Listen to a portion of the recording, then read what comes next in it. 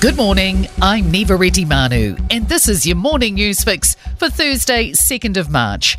In this update, angry residents in the cut-off beach settlement of Karekare on Auckland's west coast feel forgotten 2 weeks after Cyclone Gabrielle battered the region.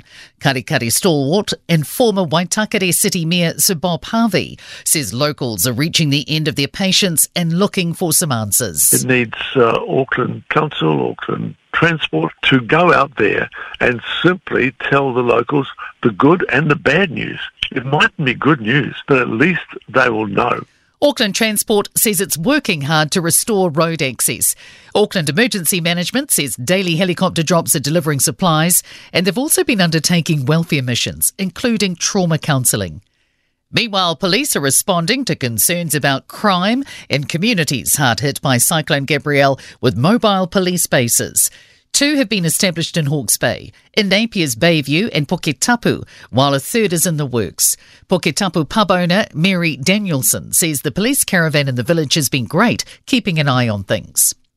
Search crews are racing to find survivors from Greece's deadliest rail crash in living memory.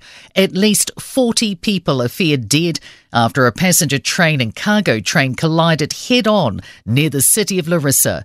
The local station master has been arrested and the country's transport minister has resigned. The TikTok data of New Zealand users can be accessed in 5 different countries as privacy concerns grow over the video sharing app.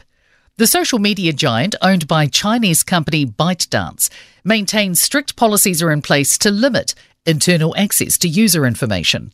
TikTok says data from New Zealand is stored in Singapore and the United States, with access only approved by its global security organisation led out of the US.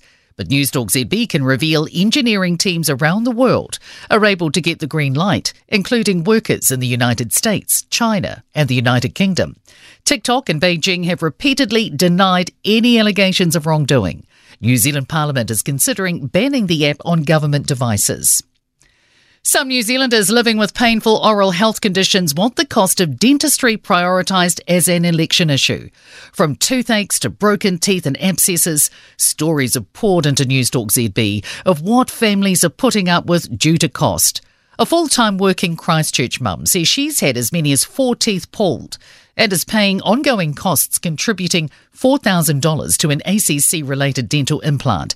She believes prioritising some level of universal care would make for a healthier community. Oral health is connected to other physical health. Pain causes chronic mental health issues, and if people can't afford to be dealing with this, then what are they supposed to do?